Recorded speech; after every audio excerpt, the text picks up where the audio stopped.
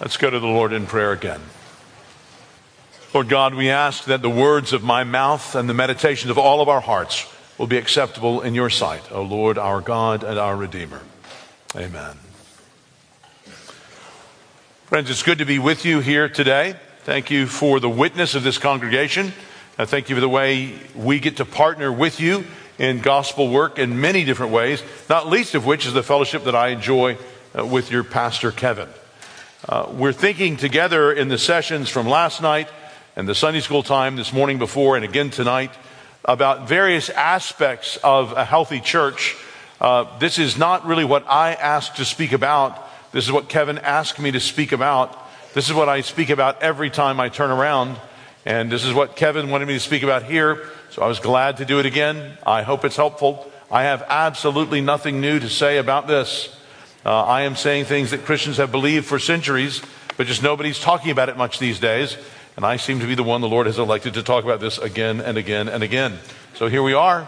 We're in Hebrews chapter 10. It's a great place to go. Let's begin with verse 19. As you're turning there, I'm just going to point out to you that choices have consequences. I mean, we know this. That turn takes us to Greensboro rather than Atlanta. This clique has just purchased a grill. Agreeing to go on that date could lead somewhere. Undertaking this crime could ruin your life. Well, in Hebrews, we're looking at a book of a fearful choice. It seems that some Christians, likely in Jerusalem, in the middle of the first century AD, were considering making the choice to give up following Jesus, to forsake the assembly of Christians, and head back over to the temple with its sacrifices and laws. Now, why would they make such a fearful choice? Perhaps they were under pressure socially, maybe from the officials. Judaism had an exemption from the Romans to allow the Jews to practice their own religion, including not venerating Roman gods like the emperor. But what if the Christians now in the first century were growing in number and no longer understood to be just a part of Judaism? What if the Jews themselves were increasingly defining the Christians out? Then that would have the effect of leaving them without the cover before the Roman officials, exposed to the powerful Roman intolerance toward exclusivity. I'm sure some of us here this morning sense that same intolerance growing in our own culture today. You see, the Romans were powerfully inclusive of other religions. As they conquered people, they let people keep their religions so long as their religion could make a place for the Roman pantheon, and as I mentioned, especially for the Roman emperor. Now, the Jews had a long-standing exception. But what about this new group, the Christians? No legal status was granted them by the Romans for centuries. These centuries were marked by intermittent periods of intense persecution. And it seems that one of the realities the letter to the Hebrews addresses is that some Christians were beginning to avoid church gatherings. The whole book argues for the superiority of Jesus over Moses in his person, Jesus' superiority in his role as the true, eternal high priest, presenting the offering of himself to his heavenly Father. And the lengthy defense of this would suggest that some of these Christians were considering reverting to their earlier, lower, less controversial opinions about Jesus. Perhaps that he was no longer to be regarded as the Son of God or the unique atoning sacrifice, but merely as a rabbi. And perhaps not even a very good one at that. You could summarize Hebrews kind of like this. A bunch of Christians in church looking at Jesus and then looking over at the sacrifice of the temple and wondering if they shouldn't just head back over there, because the cost of following Jesus was getting too high. But our writer has argued that that would be pointless. That would be like leaving the movie and going back over to the trailer. The whole point of the trailer is to show the movie that's going to come. And once the movie has come, there's no need for the trailer. So what does this have to do with us? Well, it brings us back to the idea of choices and the reality that choices have consequences. Now, in a gathering this large, I wonder, are there some of you who've thought of yourselves as Christians who are even now, even this weekend, considering walking away from the faith? Maybe it's the attractions of the synagogue. You may think, well, Mark, that's a strange rhetorical thing for the preacher to say here in a Presbyterian congregation in Charlotte, North Carolina. Well, friends, I said something similar. I'm preaching through Hebrews this year in our own church. I said something similar when we were in Hebrews 10 back in August. I said exactly that. Maybe it's the attractions of the synagogue. And sure enough, I had someone at the door come up and talk to me. They were thinking even that day about leaving Christianity for Judaism. Friends, it is the kind of things that people think about. Maybe through a secular school or some reading that you've done. There's some background that you've had. Maybe through mocking arguments you've heard online or among your family and friends. Behind it all, maybe there is some pressing sin that is tired of being restrained and held back, and it promises you, if you will only overthrow Jesus and get rid of him as your Lord, then all will be well. If you will only walk away from Jesus, the activity which is forbidden by the church can be celebrated by the world. Christian, beware. Look back at Hebrews in the New Testament. Our passage this morning is Hebrews chapter 10, verses 19 to 25. I want to start reading a few verses earlier to give us the context. Let me start reading in Hebrews chapter 10 at verse 11. In our passage, what you'll see is the writer presents a stark choice that we have. On the one hand, the incomparable high priest Jesus Christ, who has brought us real access to God. He tells the Christians three implications of that, three ways that we should use that access. We see that the neglect of these duties laid out in verses 22 to 25 suggests a far darker path with everlasting consequences. Listen carefully, friend, about how you can come to God or literally go to hell forever. Hebrews chapter 10. Let me begin reading at verse 11, and I'll read through verse 25. And every priest stands daily at his service, offering repeatedly the same sacrifices, which can never take away sins. But when Christ had offered for all time a single sacrifice for sins, he sat down at the right hand of God, waiting for that time until his enemies should be made a footstool for his feet. For by a single offering, he has perfected for all time those who are being sanctified. And the Holy Spirit also bears witness to us. For after saying, this is the covenant that I will make with them, after those days, declares the Lord, I will put my laws on their hearts and write them on their minds. Then he adds, I will remember their sins and their lawless deeds no more. Where there is forgiveness of these, there's no longer any offering for sin. Therefore, brothers, since we have confidence to enter the holy places by the blood of Jesus, by the new and living way that he opened for us through the curtain, that is, through his flesh. And since we have a great priest over the house of God, let us draw near with a true heart in full assurance of faith, with our hearts sprinkled clean from an evil conscience and our bodies washed with pure water. Let us hold fast the confession of our hope without wavering, for he who promised is faithful. And let us consider how to stir up one another to love and good works, not neglecting to meet together, as is the habit of some, but encouraging one another, and all the more as you see the day drawing near. Friends, let's consider our privilege of having Christ in this paragraph. Looking at it, verses 19 to 21, it's really just the opening phrase of a long sentence, but it gives us the basis for the three commands that we get in 22 to 25, the lettuces. Here's the basis, verse 19 to 21.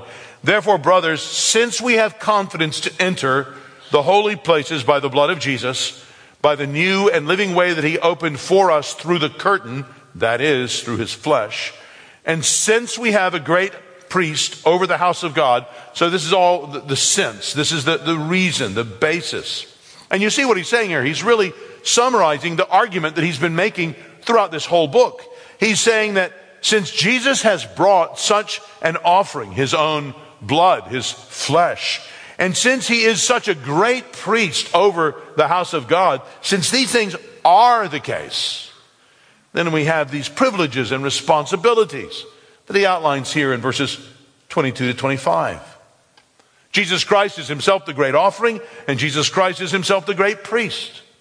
Such an offering and such a priest give us confidence to enter, as he says here in verse 19, the holy places. The image in verse 20 is especially echoing that of the setting up of the earthly tabernacle and temple, in which there was the holy place, and then behind a thick curtain, the most holy place, or the Holy of Holies, where only the high priest could go, and that only once a year.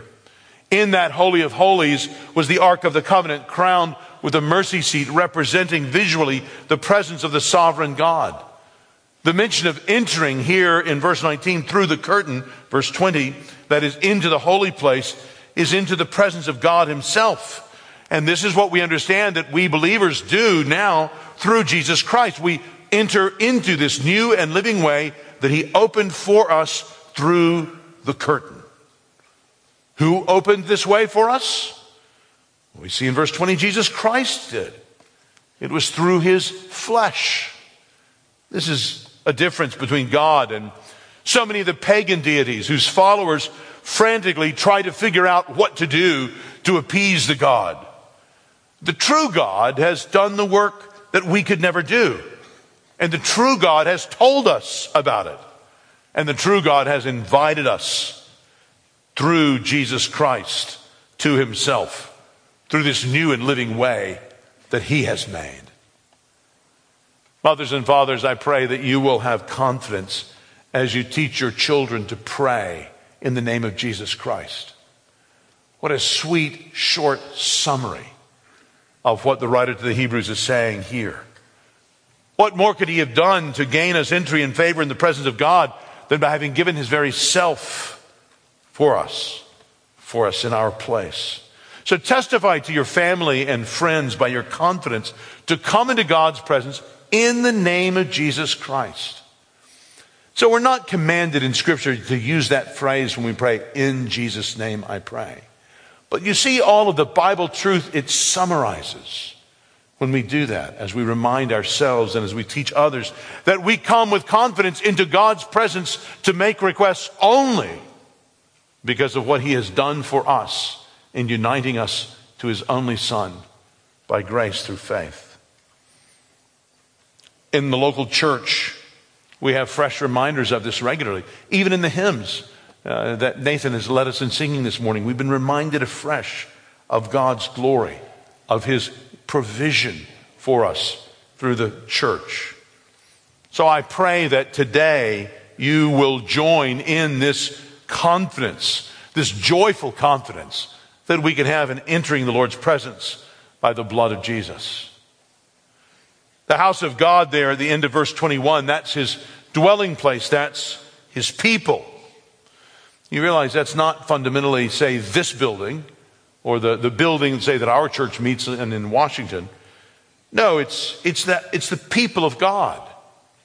If you go back to 2 Samuel chapter 7, that's a crucial chapter in the story of God's people. And back in 2 Samuel chapter 7, the Lord had told David, 2 Samuel chapter 7, verse 12, when your days are fulfilled and you lie down with your fathers, I will raise up your offspring. Interesting, and that's in the singular. He doesn't have in mind merely the line of kings that would come from David, but he had in mind one particular person, your offspring after you, who shall come from your body, and I will establish his kingdom. He shall build a house for my name. Now Christ, great David's greater son, has built God a house that will last. So in Hebrews, Christ's offering himself is the basis of this house that he is building for himself. Well, all of this, as I say, is really the summary. It's the protasis in this if-then kind of statement. He's giving us the basis for our obedience that he's calling for here in chapter 12. And the first of the implications that he draws out that bring with it a responsibility, we see here in verse 22. Let us draw near to God with a true heart, in full assurance of faith, with our hearts sprinkled clean from an evil conscience and our bodies washed with pure water. So because Jesus had made himself the offering that he has for our sins to his heavenly Father, we should come on this new and living way that he has built to God. He says, let us draw near. Look back in chapter 4, where the writer had said something like this earlier. Chapter 4, verse 14. Since then we have a great high priest who has passed through the heavens, Jesus the Son of God, let us hold fast our confession. For we do not have a high priest who is unable to sympathize with our weaknesses, but one who in every respect has been tempted as we are, yet without sin. Let us then with confidence draw near to the throne of grace, that we may receive mercy and find grace to help in times of need. So Jesus has drawn near, and so we can draw near through him. Drawing near to God is having fellowship with him. The writer here is describing the Christian's continuing relationship with God. The image of sprinkling is from Exodus, where Moses made the people ceremonially clean, ready to be in God's presence by sprinkling them with blood. And then later through Ezekiel, very similarly, the Lord says to his people, I will sprinkle clean water on you, and you shall be clean. So this is what God has done with us in Christ. He has prepared, he has repaired us. He's given us the new birth so that we can draw near to God. This is one of our privileged responsibilities now. Christian, I wonder, are you taking advantage of this in your own Bible reading, in your church attendance, in your praying? I love to lead in the prayers in our congregation on Sunday mornings, even as Kevin got to do here today.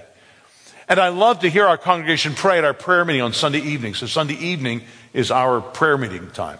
That's when most of the members of our church come back for a second time on Sunday, and we pray together. And when we pray, it's like we're living out the adoption that we've been given in Christ. As we turn to God in confidence, asking things of him, that's as much a way of praising God as our prayers of praise are. Because like a child who knows the goodness and the willing love of their parent, turning and relying on the parent redounds to the parent's honor. So you and I going to God for those things that we need shows that we understand the love that he has for us, and we rely on that. Have you thought before about how your praying is actually a living out of your adoption? It's a living into that relationship. It's honoring the Lord. Well, that's what the writer here is assuming. He urges also on Christians here in verse 23, let us hold fast the confession of our hope without wavering, for he who promised is faithful. Now, we often use the language of confessing our sins. So like you did today, so we in our services on Sunday morning will always have a prayer of confession. And in confession, we mean to say what God says about our sins, to agree with God about them. And we speak of confessing our faith also. As you use the Apostles' Creed today, so we often do as well. We use the words of the creed or some such statement. But here we read of confessing our hope. Isn't that interesting? Here in verse 23. Not meaning so much our action of hoping, but the content of the hope. That which we hope in. Because Jesus Christ has done what he's done, being the offering and the priest that we need, we are a future-oriented people. That's what brings us together. It's not a shared past, which is all the poor racist or the poor Marxist can come up with, but a shared future, which is the great hope we have as the people of God. Instead of spiritual nostalgia, longing for something past, which you wonder if some of these first century Christians were doing, we Christians have a longing for a coming day, something we've not yet fully seen, something that we anticipate in times like these times together on the morning of the Lord's Day, as we look forward to seeing what God has for us, the great future held out in Christ. One of the brothers on our pastoral staff is getting married on Saturday, Lord willing. There'll be a wedding, a celebration. Well, like a bride or a groom longs for a wedding day, so you and I anticipate the great blessings that are ahead, and we live through this awkward age of, shall we say, engagement before the Lord returns. We live with this hope that pulls us on. We hold this hope fast without wavering. For we read here in verse 23, he who promised is faithful. You think of Deuteronomy 32:4, the rock, his work is perfect. For all his ways are justice. A God of faithfulness and without iniquity. Just and upright is he. Well, I want us to give a little bit more time to the third of these lettuces, these privileges he mentions that we're responsible to use. Look at verses 24 and 25. Let us consider how to stir up one another to love and good works, not neglecting to meet together, as is the habit of some, but encouraging one another, and all the more as you see the day drawing near. Now, we can guess that this urging may have been especially needed during the trial that these Christians were undergoing. I mean, if the pressure is on, what do? Should we just look to ourselves and kind of scatter? But he tells the Christians that because Christ has become an offering and a priest for us, that he has purchased not just us as individuals, but he has purchased all of us. And therefore, we all, so not just the pastors of the church, but we all have a role to play in each other's lives because of how Christ has purchased each one of us. So we're to stir up, he says, and best I can understand, the verb he uses there for stir up was actually a provocative word. Usually it was used negatively. But he's taking it to draw attention and emphasize by using it about something positive. You know, I'll sometimes refer to, I would encourage you to gossip. Positively gossip about others. Say good things about other people that are true behind their backs. Well, my use of the word gossip there is to grab your attention. It's to make you understand and sit up and think about what I'm saying. I think that's what the author is doing here with the verb he uses for stir up. There's a way you can stir up that's negative, stirring up trouble, stirring up dissension. But he's taking that idea and he's drawing attention and emphasizing something good. He says we should work to stir up one another to love and good deeds. So the call here is for Christians to consider, that is to give time to think about something, to give attention to it in our schedules. And what is it that we are to think about? Well, he says how to stir up or provoke or motivate one another. Well, who comprises this one another? Fellow Christians that we meet with regularly. And what are we to stir them up to? Love and good works. Now this is interesting. Here is not merely an exhortation for us to do good, but it is for us to do good to a particular set of people, fellow Christians, and a particular good, to stir them up. To what? To love and good works. That is, to do good to others. So instead of the writer here merely calling for random acts of kindness, he's calling for a deliberate plan of actions which are intended to provoke other actions, which are in turn to affect yet a third circle of people. Hebrews calls them here to catalytic actions, encouraging an ongoing chain reaction of charity among the members of the congregation. You know, some may think that religion is a very private matter, and some may be. But Christianity never is. Personal, yes, but private, no. Christianity inevitably involves us in following pattern of Christ's own life, and that is a pattern of stunning, self-exhausting love for the good of others. And especially the way Christians encourage each other was by gathering around the Word of God. This pattern was established from the very first resurrection day, when on that first resurrection Sunday, the risen Lord Jesus did what? He met with some of his disciples. We read in Luke 24, verse 1, on the first day of the week. And then we have the account of Christ's resurrection. Then in Luke 24:13, we read, that very day.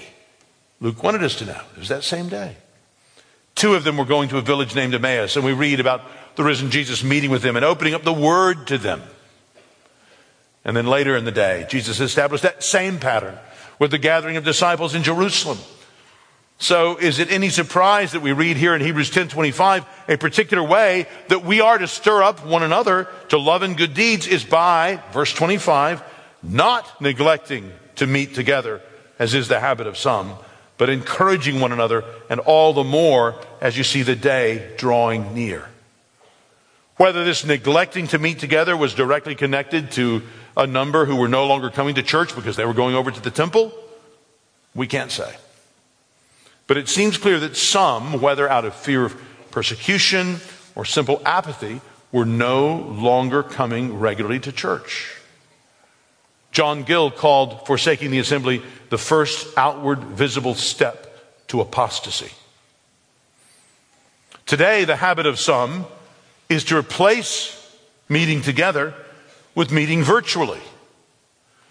But meeting virtually is precisely not meeting together physically. It is done instead of gathering. And while there may be something to say for such streaming, a virtual church is about as useful as a virtual spouse or a virtual body or a virtual resurrection.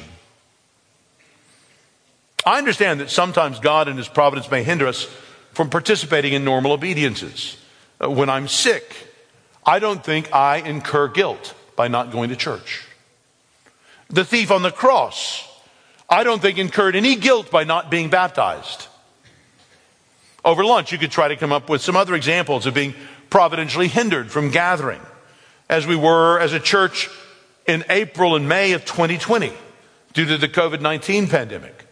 We received that as a time of prayer and repentance, as God temporarily removed some of the normal means of grace from us. Fundamentally, our regular beginning of the week together by meeting together. But because we understood that the local church is a visible, audible, and tangible gathering, we didn't attempt to present a webcast or a live stream as a substitute for gathering with God's people. Brothers and sisters, you realize that the church is not only what's presented from the front, as if it could be captured by a camera. Failing to gather weakens the connection between the members. Our true knowledge of each other declines as struggles that would normally be seen by us are hidden. I know we can share information over email or sights and sounds on the web, but the bodily resurrection is best represented by physical proximity.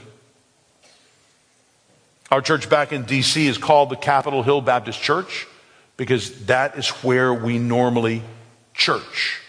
That is where we normally assemble. For a while during the pandemic, we had to assemble over in Virginia because the government of the district was not allowing us to assemble. And then after the Lord gave us victory in a lawsuit, we were able legally again to assemble in the district, but outside. So we met over in Anacostia Park. hundreds of us gathering, but outside, even in December. But we were assembling. But we're called the Capitol Hill Baptist Church because normally we congregate in that place. And we are one example of a faithful church. Here, Christ Covenant is another example of a faithful church. You assemble together. Friend, if you're visiting here today, my concern is not that you join this church as opposed to another one, but it is that you join some faithful church. That you make yourself known to and accountable to a particular set of Christians that you will work to stir up to love and good works, and that you will allow them to do the same in your own life. That's how you can best love them, and they can best love you. Corporate worship gatherings like this one preview our togetherness in our resurrected bodies. The planned and the unplanned happen when we gather. Some of our most significant interactions are not things that we'd planned to do when the morning began. It's seeing that person singing as they are, or hearing that person near us moved in the sermon or in a prayer. It's the hug from this person or the quiet conversation with this other one. It's greeting the first-time visitor or seeing this old member who is back. It's sharing the gospel with the non-Christian seated next to you after the service, or helping this person from out of town figure out what to do next. What you see and sound like here in this room together is part of who you are. The unity that we have in Christ, by all sharing the same Spirit, is best represented immediately, physically.